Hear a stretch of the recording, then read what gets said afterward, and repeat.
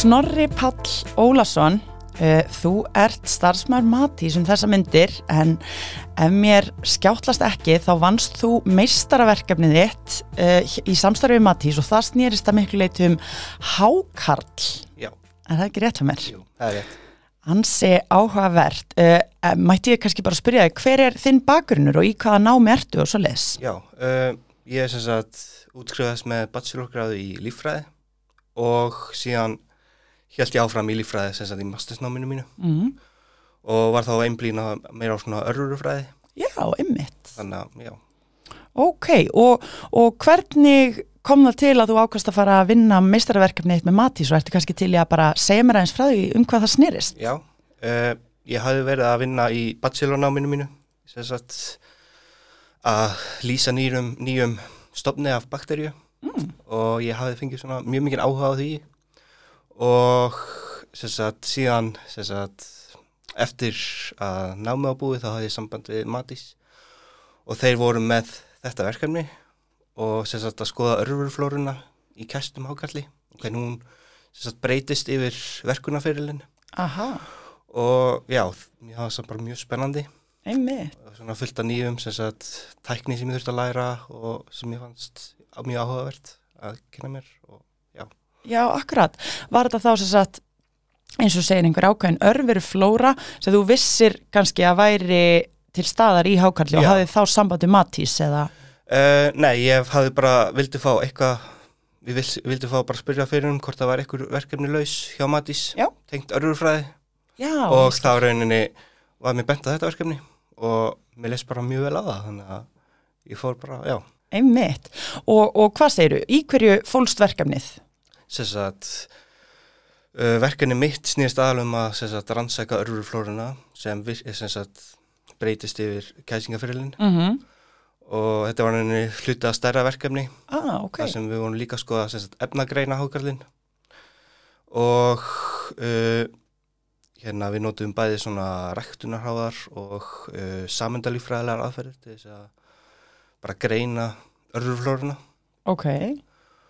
Og já, það var rauninni mitt hlutverk að gera það sko. Já, ok, ég skil. Og þegar þú segir þetta er svona hluti af í rauninni stærra verkefni, er þá verið að rannsaka hvað, hákarl bara rauninni hákarla bara verkunina okay. og rauninni skoða líka hvers konar mismunandi meðhöndlun á hráefninu áður en það fyrir kæsingu, hvað áhrif það hefur á sem sagt örveruflóruna og við sem sagt rannsökum bæði þá sem sagt að nota svona frosin hákarl sem við síðan afþýtum og kæstum og síðan bara svona venjulegan sem sagt bara í rauninni ferskan hákarl í rauninni og maður skoða munin hvort að það var einhver munur á sem sagt efnasambandunum sem mynduðist eða örveruflórunni í rauninni. Ok, ég skil þig. Og ef mér skjáttlast ekki, þá er verkefnin lokið, er það ekki? Jú, það er lokið. Við vonum bara ég sem sagt skilaði bara ritgerðinni minni í vor og síðan voru við bara núna að var byrtast eins og vísindagrein bara 21. nóvember. Wow, bara í gær eða eitthvað? Já. Ég skil þig. Ok, og viltu segja okkur frá niðurstöðunum? Já, sem sagt þegar við kæsum hákarl þá sem sagt það eru rauninni 2 sem sagt efnasambönd sem eru mjög miklu háu magni. Ok. Þegar áður hann er verkaður. Áður en hann er verkaður. Já. Og fyrir ekki svona smá innskott spurning, er verkunin sem sagt kæsingin? Eða felur verkun eitthvað meira í sig? Já, það er líka sem sagt þurrkun. Þannig að við þurrkum hann líka. Ok. Og sem sagt áður en hann er kæstur þá sem sagt er efnasamband sem við trímetylamínoxíð. Já.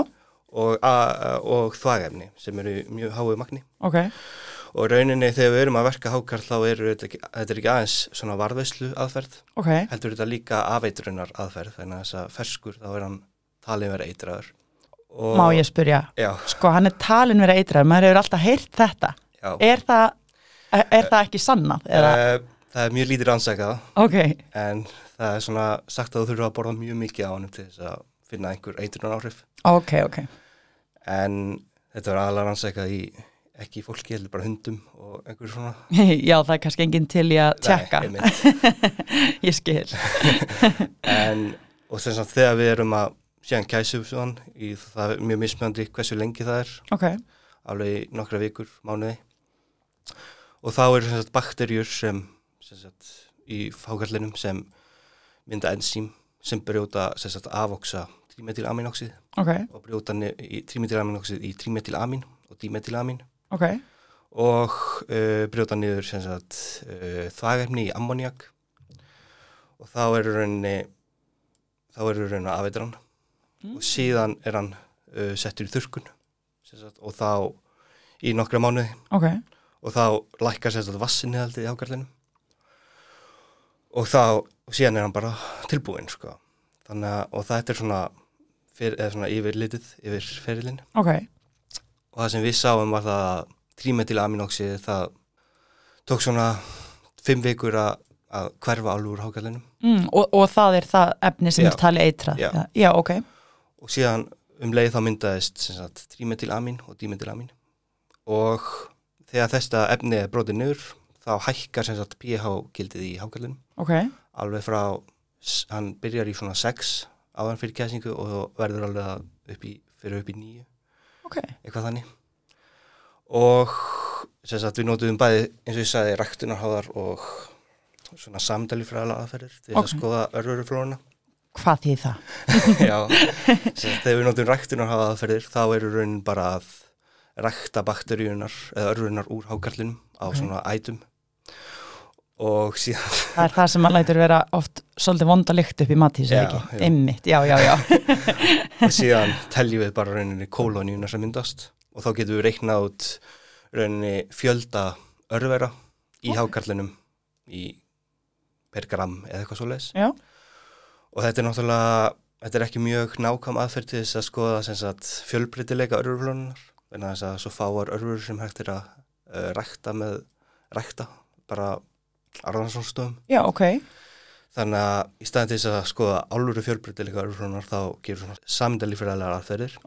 Og þá í rauninni eru við bara einangra DNA-ið úr hákarlinum, sem sagt hákarlabitunum.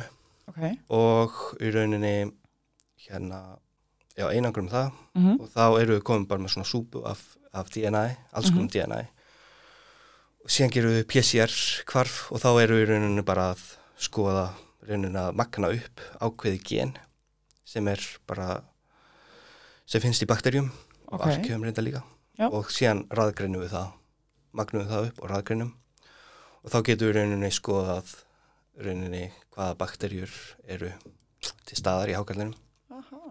Já. Og niðurstöður verkefnisins eru þá í rauninni hverjar? Niðurstöðun var það að yfir kæsinguna þá var mikil fjölgun af bara heildarfjölda baktería í hákarlinum og líka svona skemmdarbakteríum í fiski og síðan náttúrulega þegar þurrkunin fór á stað þá lækkaði þessi fjöldi og síðan sáum við líka að við vorum með þessar 2 bæði frosin og síðan ferskan hákarl og við gátum séð að í upphafi gátum séð svona að kæsingaferlinn skiptist upp í svona ákveðna fasa og og í upphafsfasa, millifasa og síðan svona lokafasa og við sáum að í upphafsfasanum að þá var örveruflóra mjög mismunandi milli frosna hákarlins og ferska hákarlins. Og í ferska hákarlinum þá var bakteríuættkvísl sem heitir fótóbakteríum mjög ríkjandi og meðan í frosna hákarlinum þá var bakteríuættkvísl sem heitir pseudoalteromonas mjög ríkjandi. En báðir þessir ættkvíslar hafa bakteríur sem geta afóksað trímetylamínóxíð í trímetylamín. Sem sagt af eitraðan. Af eitraðan. Og við sáum líka að fjölbreytileiki var miklu meiri í frosna hákarlinum í upphafi og það vegna þess að fótóbakteríum er svo ríkjandi í ferska hákarlinum að hún rauninni hindra það að aðrar bakteríu geta vaxið. Þannig að ef þú losnar við hana þá verður orðunum miklu fjölbreytari. Og síðan þegar þær eru að brjóta niður trímetylamínóxíð þá hækkar pH-gildið í hákarlinum og þá raunir breytist örveruflóran hægt og bítandi. Okay. Og í lokafasanum þá var örverflóran mjög lík bæði í ferska og frosna hákarlinum. Nú? Já. Var þetta niðurstöður sem þið byggust við? Eða höfðu ekki hugmynd? Við höfum ekki hugmynd. Nei, já, ég skil. Þannig að, já. Þannig að þetta eru allavega í öllu falli áhugaverðar niðurstöður. Já, og síðan yfir þurrkunartímanum þá var örverflóran bara líka alveg eins, þannig að... Ok, þannig að það skiptir kannski ekki alveg öllu máli hvort maður nota frosin eða ferskana því að hann endar mjög svipaður. Þannig að niðurstöðun okkar benda til þess, já. Aha, ok. Mér fannst þú segja eins, hlæg ákvært ég hafi náði rétt, að fyrst kæsiðan og svo þurrkiðan og það aukast ýmis efni í kæsingunni og svo minnkaðu þau aftur í þurrkuninni. Í kæsingunni þá rauninni afvoksast þetta trímetylaminoxíð. Einmitt. Og verður að trímetylamin og dímetylamin. Já. Og síðan rauninni, það gerist ekkert þannig í þurrkuninni, sko. Nei. Þú komst inn á áðan að það hefði verið, það væru ekki til, eða ákveðni hlutir hefðu bara ekkert verið rannsakaðir. Hafa kannski bara ekki verið gerðar mikla rannsóknir á hákarli eða hvað? Jú, það mjög fáar rannsóknir gerðar. Ok. Og rannsóknir sem hafa skoðað bæði örverflóruna og efnagreina líka. Það hafa verið fleiri efnagreiningar á þeirra. En það er ein gömul rannsókn sem var gerð og þá var skoðað hákarlan yfir allan verkunarferðinin. Okay. En þeir notuðu bara svona ræktunarhráðaðferðir. Þannig fengi ekki eins heildræna niðurstöður. Nei, raunin ekki. Hún er svo gömul rannsókn. Já. En það var fyrir 4 árum síðan. Já. Þá kom ítölsk rannsókn. Það sem þau voru að skoða örverflóruna í hákarli. Okay. Bæði með svona ræktunarháðum og sameindalíffræðilegum aðferðum. En þeir voru bara að skoða örverflóruna í fullverkuðum hákarli. Já, ekki yfir framleiðsluferlin eins og þið. Nei, þannig að það vantaði svolítið svona þekkingu hvað var í rauninni að gerast áður en hann verið tilbúin. Já, akkurat. Þú segir að þessi rannsókn hafi verið gerð í Ítalíu. Eru Ítalir að borða hákarl eins og við? Þeir keyptu hákarl bara frá Íslandi og sendu posti. Nú, já. Bara af því þeim fannst þetta að vera áhugaverð menning hjá okkur. Já.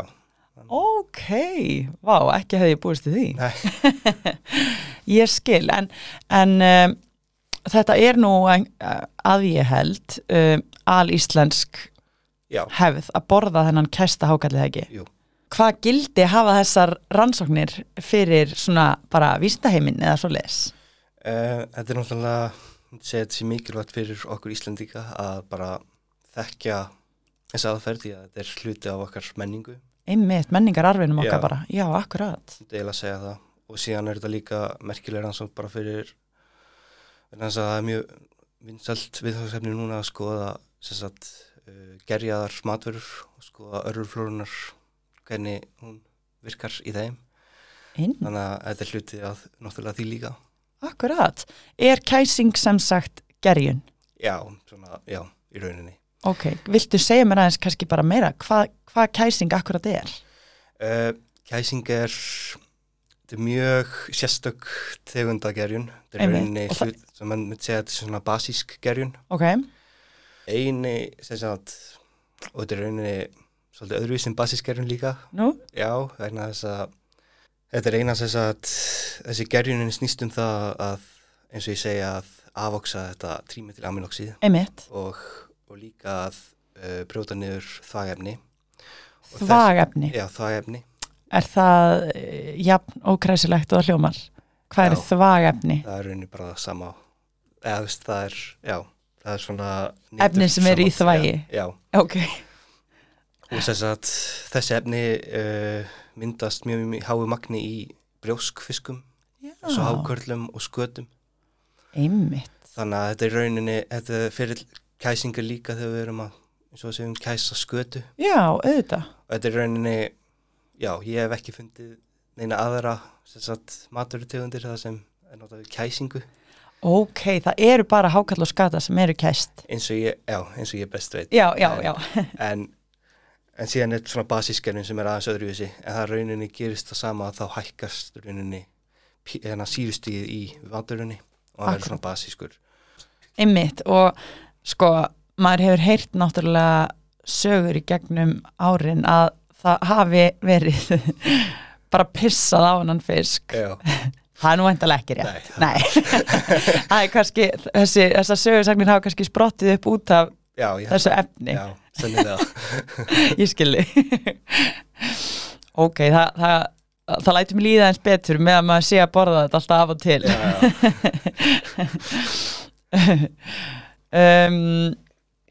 Einmitt, sko, já, þetta mikilvægt fyrir menningararfin okkar og við borðum þetta. Þú hrifin af hákarli? Nei. Hvernig var það að gera þessa rannsókn? Það var smá, svona í byrjun það var smá rétt en Þú ert væntanlega að vera að vinna með hráefni bara með allri lyktinni og öllum heila. Það var sennilega að verða fyrir samstarfsfélaga. Já, einmitt. Má ég spyrja að því þú segir sko það tók ákveðin tíma fyrir hákarlinn að verða tilbúin eða svo leiðis. Nú veit ég að til dæmis eins og afa mínum finnst bara hákarl vera góður þegar hann sko alveg svakalega sterkur. Já. En ég borða svona kannski hákarla á þorrablótum og svona og það reyni að velja mér einhvern svona ljósan bita sem svona ekki svo mikið bragð bara til að vera með. Hvað þýðir að hákarl sé tilbúin? Er það eitthvað ákveði stig eða? Það rauninni bara svolítið sem framleiðendunir vita og þeir einhvern veginn geta fundið lykt og bragð og rauninni þekkja bara sína vöru. Þannig að það mjög mismunandi hversu lengi hann verkaður. Ok. Fer bara eftir framleiðendum? Já, rauninni. Já, eru margir í þessari framleiðslu? Sko, við vorum að vinna með Bjarnarhöfn, ferðaþjónustu. Ferðaþjónustu? Já, sem rauninni stærsti framleiðandinn á kæstum hákarli á Íslandi. Já. En síðan eru einhverjir svona bara, það eru fleiri sem að kæsa hákarl bæði á Norðurlandi og Vestfjörðum og Austurlandi. Ok. En ekki eins miklu magni. Ok, mér farið að verða ansi gott hjá okkur. Má sjá. Reyndar ein spurning enn sem ég langar svolítið að vita svarið við. Það hvort þú vitir að þú sagðir að hefði verið gerðar einhverjar efnagreiningar á honum, kannski næringarefnagreiningar eða hvað. Hákarl sko hollur og góður matur eða hvernig matur hákarl? Við borðum hann alltaf bara í svona agna litlum munnbitum. Já, það sagt hann sé meinhollur. Ok, meinhollur. Lykilorð. Já. Það hafa verið einhverja smá svona greiningagerðar á næringargildi í honum. Ok. Og hann og þær hafa sýnt að hann sé frekar próteinríkur og það líka mikið af ómettuðum fitusýrum, þannig að sem svona, segi til að hann sé mögulega kannski eitthvað hollur. Ok. Það var að segja, ég viti það mjög mikið. Já, ég skilji, ekkert mál.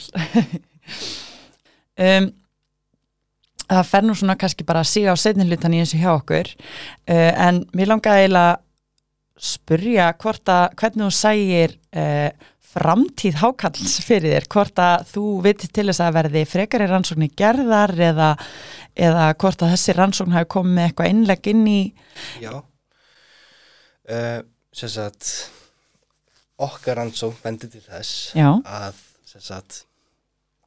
að mögulega væri hægt að stytta kæsingaferilin vegna þess að hún örveruflóran fyrsta lagi þá eyðist þetta trímetylamínóxíð efni út bara á 5 vikum.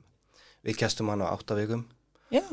Þannig að í rauninni og örveruflóran hún búin að svona stabiliserast.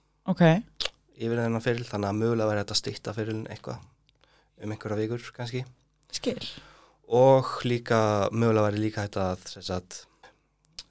staðla örveruflóruna með því að rauninu bara að nota svona tilbúna örverufræktir og rauninu bara inokuleita hákarlinn. Ok. Og þá mögulega getum við rauninu bætt kæsingaferilin á einhvern hátt kannski. Já, ég skil. Einmitt. Og verður eitthvað áframhald á þinni rannsókn eða þessari stóru rannsókn sem þín hluti af eða veistu eitthvað um það? Eins og þessi rannsókn bara lokið. Ok. En það ýmsar margar spurningar sem væri áhugavert skoða til dæmis eins og að sem sagt einn af hverjum 4 hákarlum sem eru verkaðir þeir bara verkast ekki rétt og rauninni afurðin bara skemmist. Þrátt fyrir að sé allt gert eins? Já, og það hefur eitthvað með örverflóruna sennilega að gera. Ok. Þannig að það væri alveg svona í framtíðarrannsóknum væri það alveg áhugavert að skoða það. Sem sagt að bera saman hákarl sem hefur verkast eðlilega og hákarl sem hefur skemmst í verkunarferðin. Bera saman örverflóruna. Já, þannig að...